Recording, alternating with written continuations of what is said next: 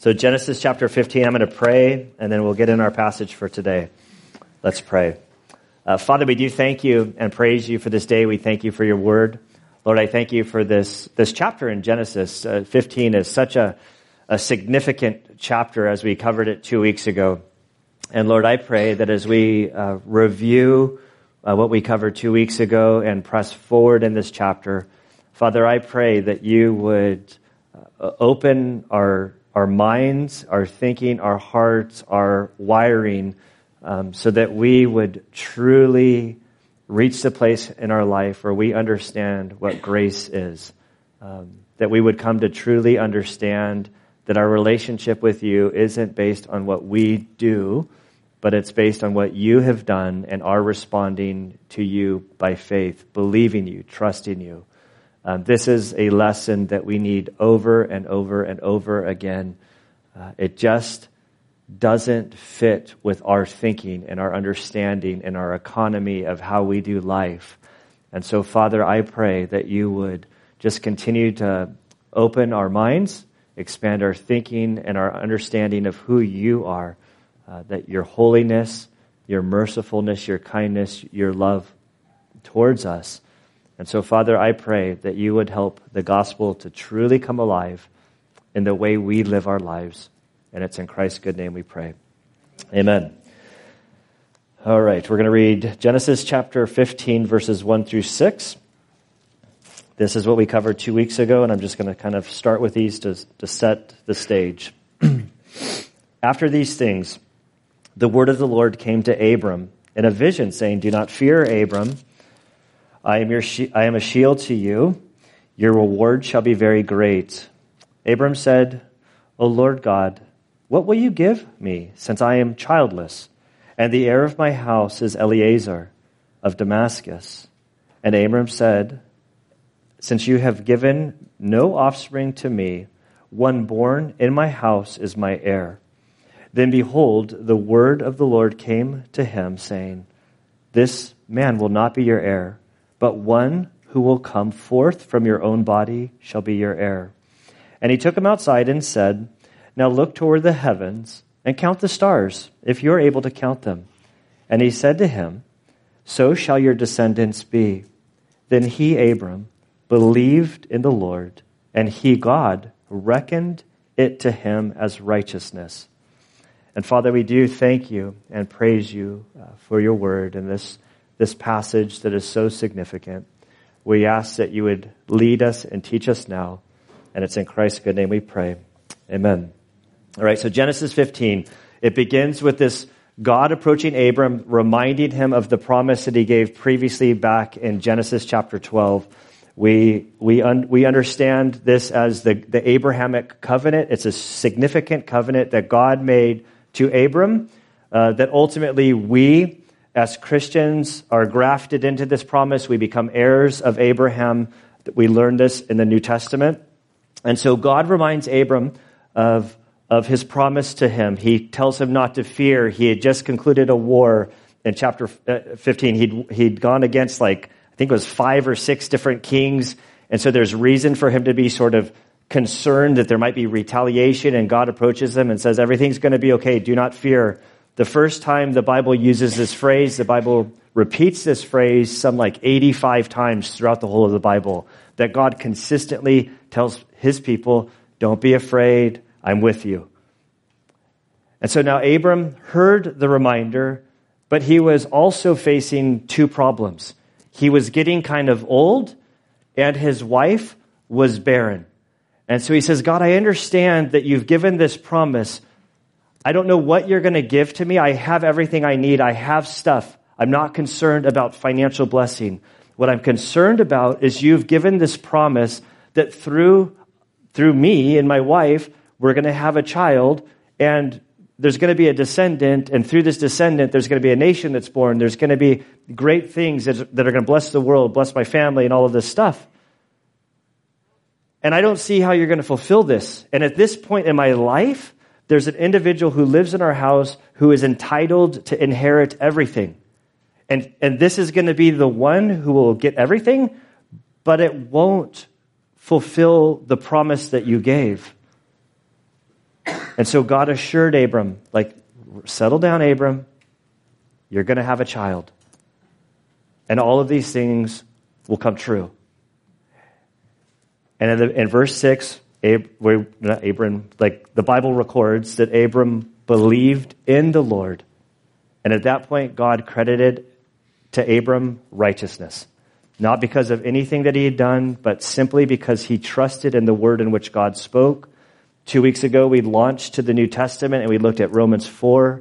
Paul, in his great case on Christianity and explaining how things work before God, he showed that it's never been about works. Our humanity's relationship with God has never been based on their doing good things so that God then would let them have a relationship with him.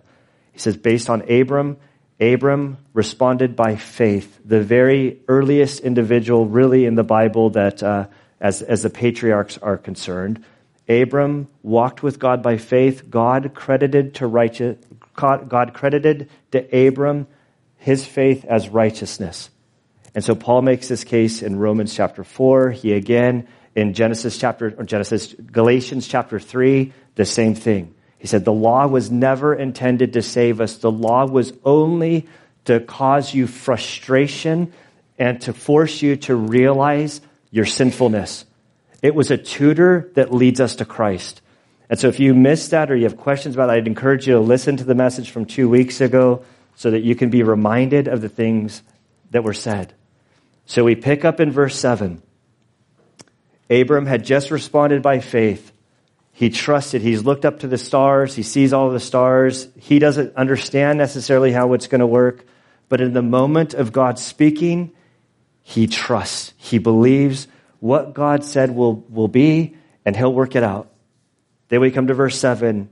And he said to him, God said to Abram, I am the Lord who brought you out of Ur of the Chaldeans to give you this land to possess it. So God begins with I am. These two words we see throughout the Bible when God and Jesus there are these moments when people say, well, who are you? And they respond, I am. I am God, and that's enough.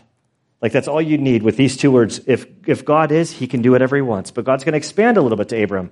He said, I am the one who brought you out of Ur. We're backing up this story as they from Genesis 12, they came kind of northeast in Israel, way out of Israel. They came down into the promised land. And he says, I brought you into this land which you're going to take possession. I brought you out of Ur to the Chaldeans to give you this land. So I moved you from one place to this new place, and this is the land of promise. Everything's going good up to verse 8. And in verse 8, we see Abram asking a question. He said, O Lord God, how may I know that I will possess it? And I love this. 2 verses earlier, Abram has all the faith in the world. Abram responds perfectly, beautifully, so much so that the whole New Testament sort of launches from this reality of his faith. 2 verses later, Abram's going, how's this going to work out? So somehow in his faith, he still has some questions. And I love that the Bible, in these characteristics, he's turning off the fan that zapped me a bunch of times. It's like driving him crazy. He's like, well, Abram responds in faith. Then he doubts. We respond in faith, and then we doubt, right? Or is it just me? And I love this. Like, the people in the Bible are people. They're not perfect. Only Jesus is perfect. Only God is perfect. Our faith is not in ourselves. Our faith is in a perfect God. The God who delivers. Our faith is imperfect. Our faith is shallow and shifts and kind of meanders. And as we go through our life, I think our faith grows and develops and matures. But it's a process. Guzik, a pastor, said this about this, which I really liked. Abram experienced what many of those who are accounted righteous do. It was if he said, I believe when I hear God say it, but 5 minutes later, I'm not sure. Please prove it to me. And so for even people of faith, there's room for doubt and question and concerns and things that we sort of fall short. So if you're a person of faith, if you've trusted in Christ as your Lord and you go through life and you fill in the blank with whatever. Something falls apart in your world, whether it's your stuff or your body, and there's concerns and fears. Like God's used to us coming to him saying, Lord, I really am struggling right now. I don't know how this is going to work out. I love the story in the New Testament where Jesus approaches this man and the guy accidentally responds to Jesus, if you can. And Jesus is like, if I can. And the guy's like, listen, help my unbelief. Like, Lord, help me. And I think this is so much the picture of the New Testament. And here we see sort of like Abram going like, I know that God spoke it, I believe it, but I don't see how it's going to work out. Abram doesn't have the Bible. He doesn't have a contract with God. He doesn't have anything he can like see, touch, feel. Like all he had was like this, however God was speaking to him in this moment, he had it. And then like 2 seconds later, it's like, it sounded really good in that moment. And I really did believe. But now here I am, a man that's like pushing 75, 79. I have a barren wife. Like, how's this going to like, the math just doesn't add up. How's this going to work out? And so now God is about to transcend to Abram and to speak to him and to give him something in terms that he understands. And forgive me for using this. He's going to cut a deal with him. You'll understand what I'm talking about in a second. You don't understand now, but he's going to slice a bunch of animals in half, which would make sense to Abram because that was their notary back then. And so I'm going on to verse 9. This section is not going to make any sense to us because this isn't how we buy property. This isn't how we like sign legal contracts. Things have gotten way cleaner today. You can go to the next slide, just a little picture. Some people like pictures, some people like to read along. So we come to verse 9. And so he said to him, this is God speaking to Abram, bring me a 3-year-old heifer and a 3-year-old female goat and a 3-year-old ram and a turtle dove and a young pigeon. So go get these things. At this moment, Abram knows exactly what's going on. And if this was today, God would say, I need you to go get me a notary. So we need to make a legal contract, a binding contract that we all understand, and you want to know how this is going to work. I'm going to explain to you how it's going to work, and now you'll have something that you can hold, touch, see, feel, remember. So then Abram brought all these things to him and cut them in two. And he laid each half opposite of the other, but he did not cut the birds. And the birds of prey came down upon the carcasses, and Abram drove them away. And so this is just a normal contract in these days. So just to let you guys know how it was done, they'd find a piece of land where there were sort of 2 hillsides, and they would get the animals, they would slice them in half from head to toe. They would put one half on each side, and then there'd be like a little pool of blood on the bottom. And so, hey, Daniel, since you already came on stage, can I get you again to come up here? So the stage is, you go over there, we'll face each other. So now the stage is covered in blood. All of these animals that we've just slaughtered in half. Daniel wants to buy my truck. He doesn't. He wants to use payment method. And so he says, I'm going to pay you, what do we think, $30,000 for my 2000 truck? So he says, I'm going to do this. And so we have all these animals sliced. And then what's going to happen is, instead of signing on the piece of paper, we're going to walk through this. And as we're walking back and forth, we're saying, if I sell him a bad truck or he doesn't come through the payments, then this is what's going to happen to us. And so we walk through a couple times and we're sealing the deal. And I think it's 3 times. I don't know. It sounds good to me. You guys can go on Wikipedia. Thank you, Daniel, for being my... So this is what's happening. So Abram realizes as soon as this is done, God has made a covenant with Abraham. And it's like, how's this going to go down? And now he's getting these items, and I think that he's getting a little bit concerned. Because this just sort of adds more questions to the situation. And like, I think Abram's like, how am I going to fulfill? Like, what am I supposed to, like, I can't do my, like, I think he's thinking my part is to have a kid. He's like, how am I going to do this? I can't pull this off. And so we read verse 12, and I love the color of this, like the words that are used to sort of paint an image. Now, when the sun was going down, a deep sleep fell upon Abram, and behold, terror and great darkness fell upon him. I don't think he was like out cold. I think he's getting drowsy. But the sun is setting, and as this is happening, he's just like overcome with like terror fear, like anxiety, like what is happening? And he's like sort of at a dead end. There's no way out. There's nothing he can do. He doesn't know how to press forward. Just seeing this picture of the sun setting, it strikes a nerve with me. So when I went through Hell Week, one of the worst things the instructors did to me was when they didn't do anything at all. It was just a mind game. They would march our class up to the Pacific Ocean at sunset, and they'd say, everybody wave to the sun. And we would wave to the sun because when the sun went away, there went our little heating blanket. And then we had to deal with the cold Pacific Ocean all night long, and they did it to us every single night for the 5 days, and it was the most horrific. So I hate sunset. Anne's like, why don't you go to the beach anymore? Why do you think I don't go to the beach anymore? Like, I don't like the sun will be just like at that moment. Like, okay, kids, let's pack up. Time to go. It's like, there's Gunner, like we need 30 more minutes. I'm like, I'll be in the car with the heater on. And so the situation's shifting, the color, the mood, the darkness. Things are all like getting real. And there's something about like the adrenaline that comes with panic. Yesterday, something happened to me, and I had to whittle the story in to I had to get this into the sermon somehow. And the reason I'm telling the story, just so I have the point of it, is like that panic feeling when you have adrenaline. So I told you about the wedding. The wedding was super wonderful, super meaningful. About an hour before the wedding, like when I was about time for me to get ready to start getting ready, I want to wait till the very last minute before I have to put on the monkey suit. So to the very, very last moment, my buddy Bay had just flown into town from the East Coast. So there was 3 of us. He's a retired Marine. I made the mistake 2 years ago. I was supposed to be at his retirement ceremony. And Gunnar went from being in the military to being a civilian pretty quickly. So he had texted us and said, hey, the retirement ceremony is at 1300. It's 1 o'clock. I made the mistake somehow of writing 3 o'clock into my calendar. Yeah. And so he's texting. He's like, hey, when are you coming? Where are you at? And I'm like, I'm at my house. I'm like getting ready. 2 years ago.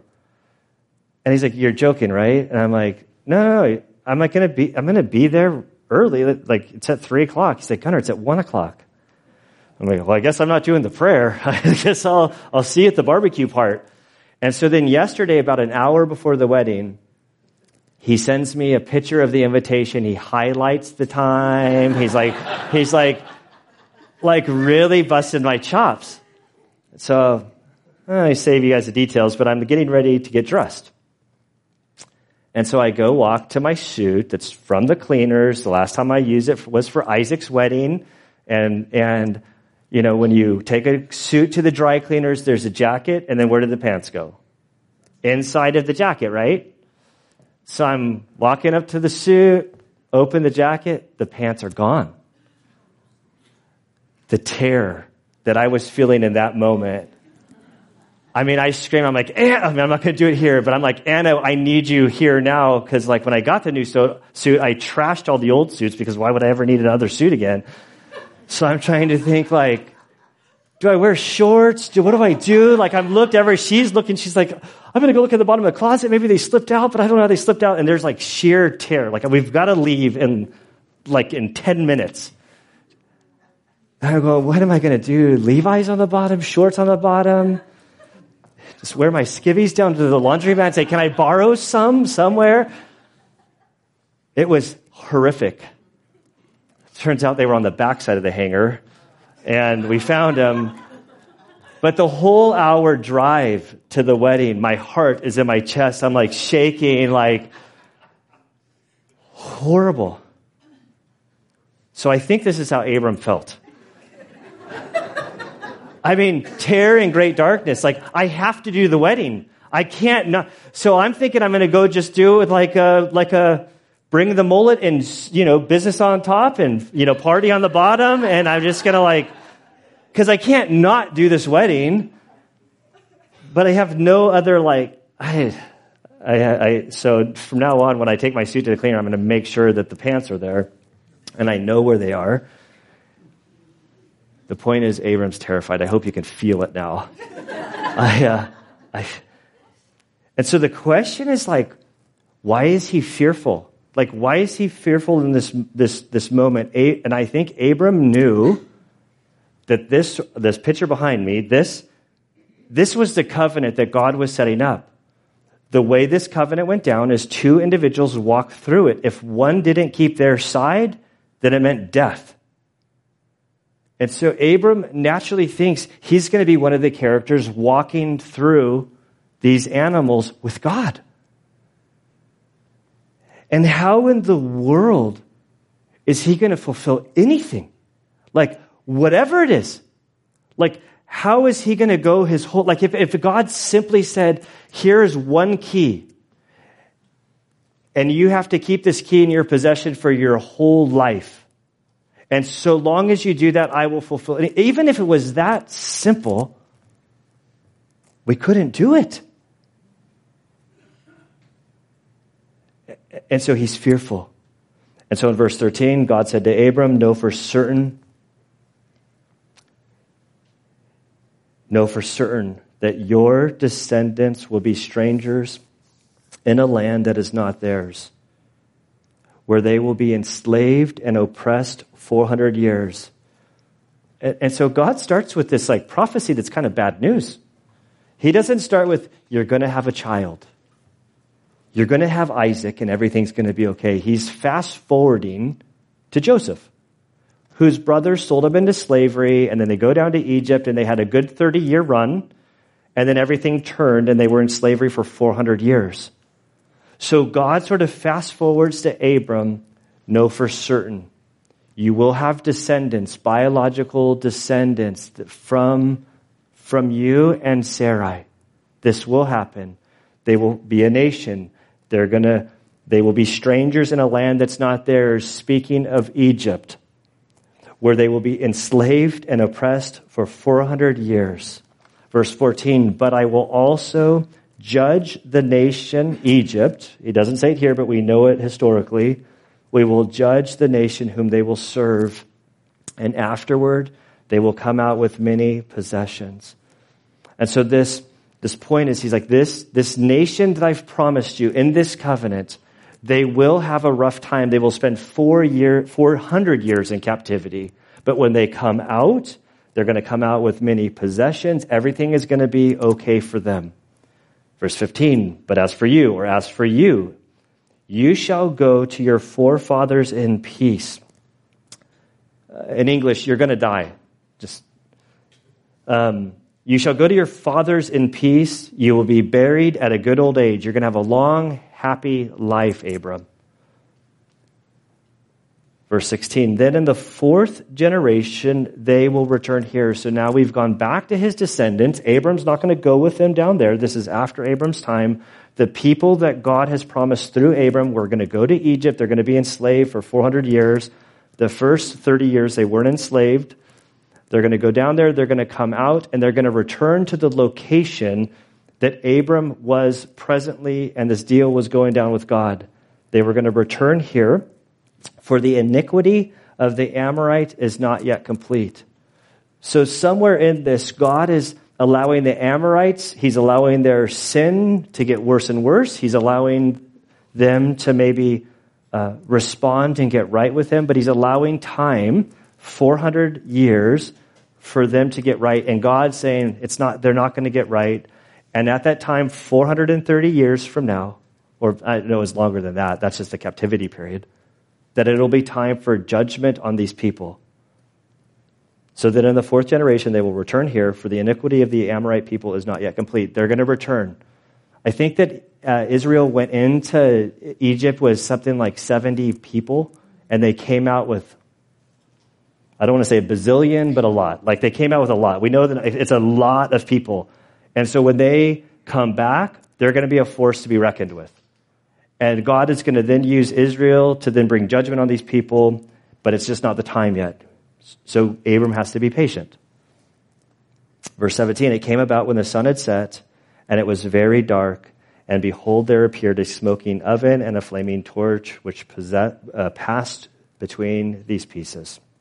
Okay, so now remember, when Israel came out of Egypt, how did God lead the nation of Egypt through the desert? During the daytime, there was like a little smoky thing that they followed, and at night there was a little light that they followed. And so God's kind of revealing himself in this way. And so what happened, this demonstration up here, there's this situation, And there's two individuals, both God. There's this smoky, torchy thing, and then there's, let me just read it, the smoking oven and the flaming torch. And so these two pieces are passing back and forth in the blood. And this is super significant. Abram is not a part of the document sign. It's only God. God is sealing the deal. God is initiating this Abrahamic covenant alone without Abraham. But it's to Abram's benefit. So it's a bilateral sort of situation, meaning there's two sides to the agreement, but it's a unilateral covenant, meaning that God made these promises based on God's faithfulness and his word alone. What Abraham does or doesn't do doesn't affect these promises. This isn't a contract that can be broken because God is he's holding both sides of this covenant together. And so then we read verse 18. On that day, the Lord made a covenant with Abram, saying, to your descendants I have given this land.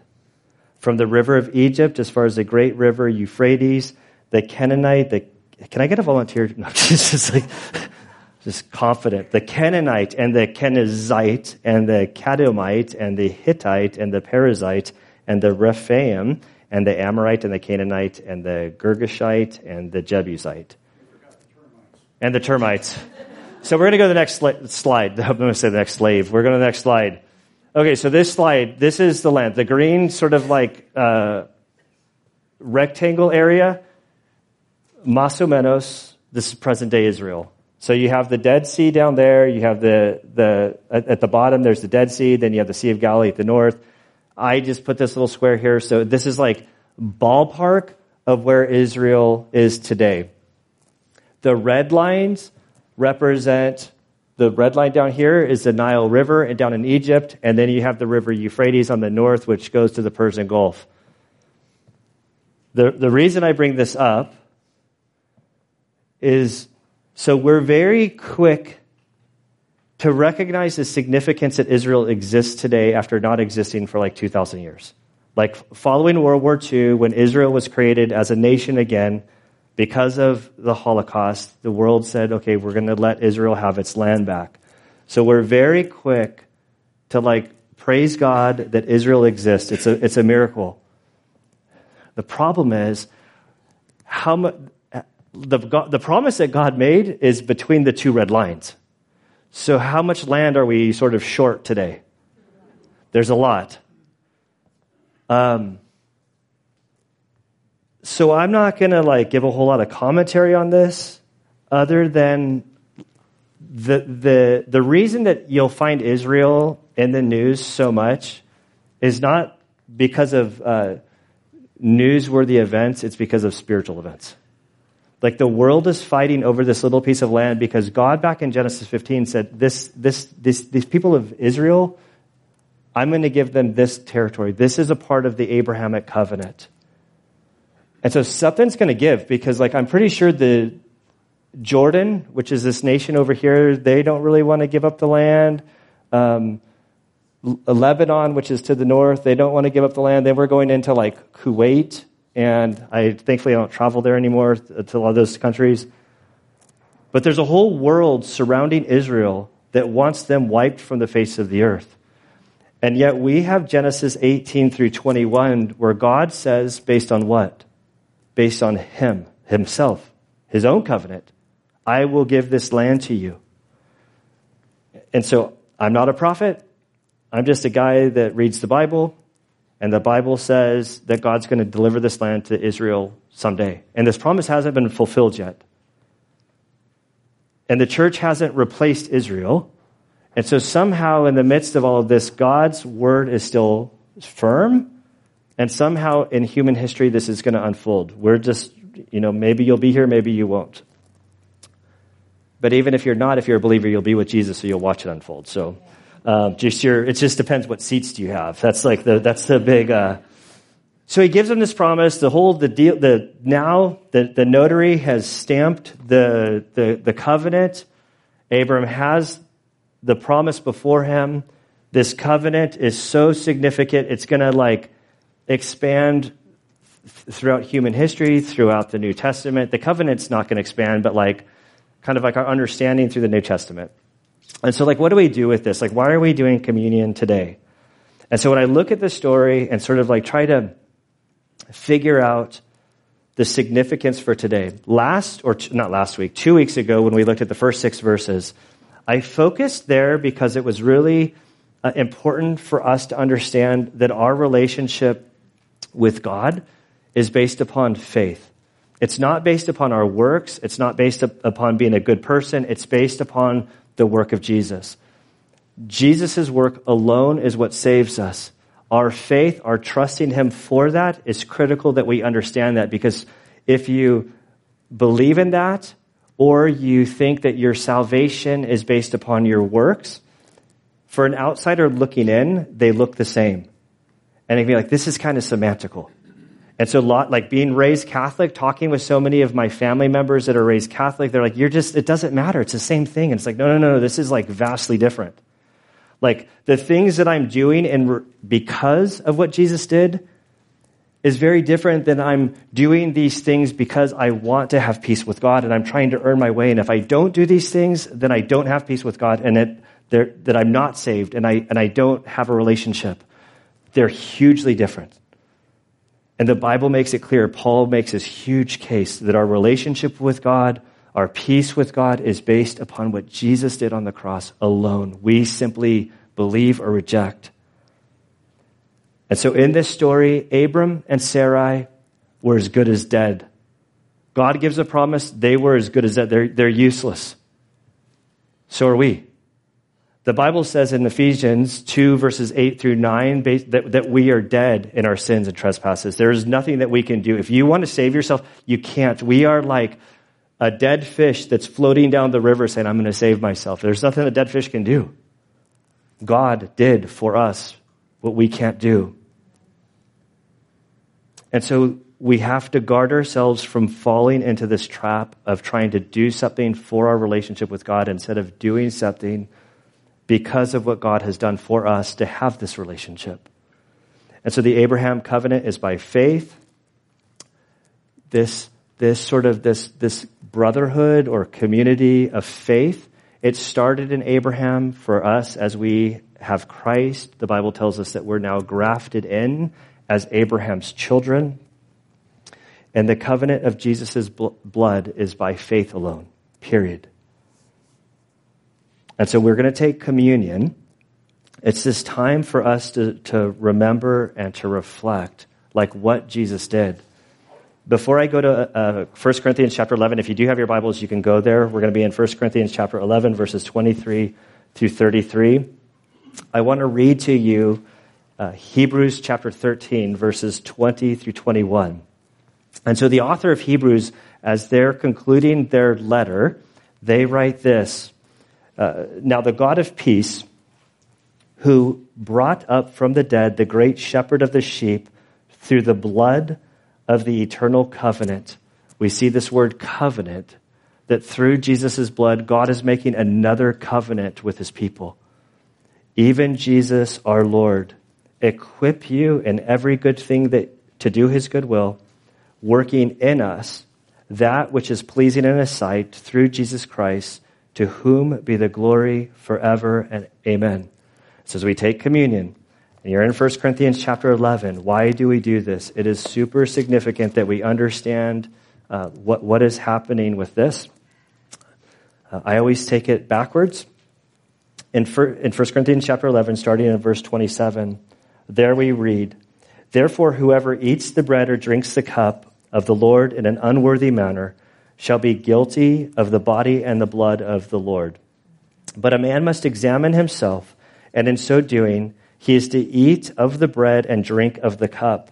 For he who eats and drinks judgment to himself, if he does not judge the body rightly. For this reason, many among you are weak and sick, and a number sleep. That means they've died. But if we judged ourselves rightly, we would not be judged. But when we are judged, we are disciplined by the Lord, so that we will not be condemned along with the world. So then, my brethren, when you come together, eat and wait for one another. So the first thing we're told as we take communion, this is our time to sort of stand before the Lord and to recognize his perfection, our imperfection. This is a time for us to confess, to sort of just to renew our relationship with him, to say, you know what, Lord, I'm not in your presence. I'm still in this fallen, sinful body. I miss the mark all the time. These are areas in my life that I'm struggling in. The things that I'm doing that I don't want to do, I know you don't want me to do, but I keep falling back in the trap. Lord, help me to not do these. Lord, I confess this as sin to you, and I need your help. And if you're drawing a blank on anything to confess, I always help you guys with one thing you can start with is pride. Because none of us are perfect. We all struggle in one area or another. None of us are God. God is holy. If you can't think of anything, there's room for you to grow, to be more positive in my speaking, is that there's room for you to grow in understanding God's holiness and how awesome he is. None of us measure up to God, and that's the standard. And so we're told as we do this, we're reminded of Jesus and his holiness and his perfection and that he was without sin. And none of us are at that level. And so there are things that it's a time for us to humble ourselves to think, Lord, I need you to continue the work that you started in my life. Then we go up to verse 23. For I received from the Lord that which I also delivered to you, that the Lord Jesus, in the night which he was betrayed, took bread. And when he had given thanks, he broke it and said, this is my body, which is for you. Do this in remembrance of me. In the same way, he took the cup also after supper, saying, this is the cup of the new covenant in my blood. Do this as often as you drink it in remembrance of me. And so we have a little wafer, the little juice box before us that's dangerous.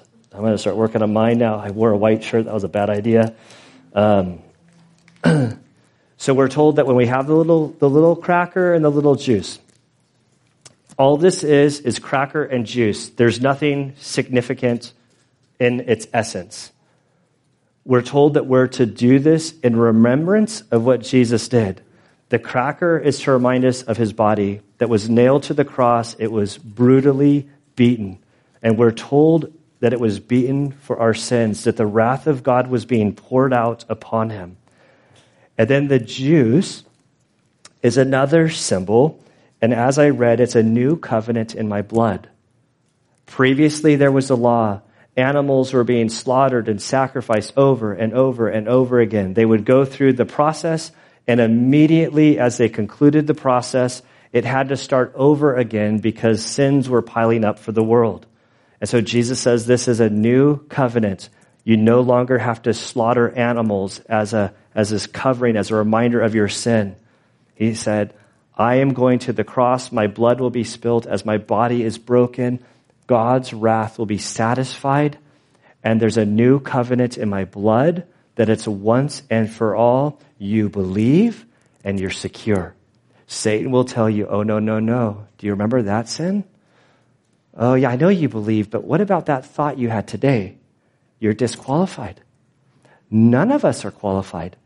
We're not qualified in our own works. What qualifies us is what this symbol represents, Jesus' blood, or his body, excuse me. His body was broken. My sins were paid for, past, present, and future. I believe this by faith. Even if I have doubts along the way, like Abram did, the scriptures tell me I did this for you. We have the covenant. This is an eternal covenant. It's once and for all. Jesus' death on the cross was sufficient for you, past, present, future. We can cling to him and we can rely on him. The final part of communion that's so often overlooked is verse 26. We're reminded of the commission that God has given to us as his followers. For as often as you eat this bread and drink the cup, you proclaim the Lord's death until he comes. So we've received his grace, we're forgiven, we're clean, white as snow, but we're also told, go therefore and make disciples. There's a world out there that is dying. They're separated from God. And God says, I love them, I died for them, and I've commissioned you to go and to share. Your friends, your neighbors, your co-workers, be a light. And so with that, we'll pray, and then we'll take the elements. Father, we do thank you Lord, for these covenants that we see throughout the Bible, that we see this, one of these first one or two early covenants, but certainly the most significant, this covenant with Abraham that you've made, that we have been adopted to and as believers in Christ. Father, we thank you, Lord. In this story today, we see Abram have his moment of responding to you in faith and you crediting his account with righteousness that is not his own, that's yours. And then 2 verses later, we see him with his doubts and his questions about how is this all going to work out. And as we, as your children in this room, Lord, as we have trusted in Christ, we hold this little cracker and this juice. We can so identify with Abram that we believe, I totally and completely believe that Jesus died for my sins. And in this moment, I'm right there. And tomorrow morning, something will happen and my mind will wonder and my faith will sort of trip up. And I thank you, Lord, that our salvation, our relationship with you isn't based upon our sufficiency, our being able to believe perfectly and to walk by faith without stumbling. We thank you that this covenant that we have entered into by faith is based on your work, not our own. And so, Father, we thank you for the broken body of Christ. We thank you that it was sufficient for our relationship with you. Father, I pray that you would help us to grow in this understanding, that we would know for certain and that we would believe this as we live our lives, that Jesus died for us and it was sufficient. And Father, we thank you for the eternal covenant, that this is a once and for all covenant, that Jesus' death on the cross was good for today, yesterday, and tomorrow. We thank you that our security is found in you alone. Father, I also pray that you would continue to grow in our hearts a burden for the world around us, that you came to save, that Jesus died for. Father, help us not to be apathetic. I pray that you would help us to genuinely be burdened deep in our heart, that our love for the people around us that don't know you would move us to sharing Christ with them, to doing it in a way that is honoring to you, however that looks like for each person that's on our heart right now. We need your wisdom. We need your leading. And Father, we are just again deeply grateful for our relationship with you. And it's in Christ's good name I pray. Amen.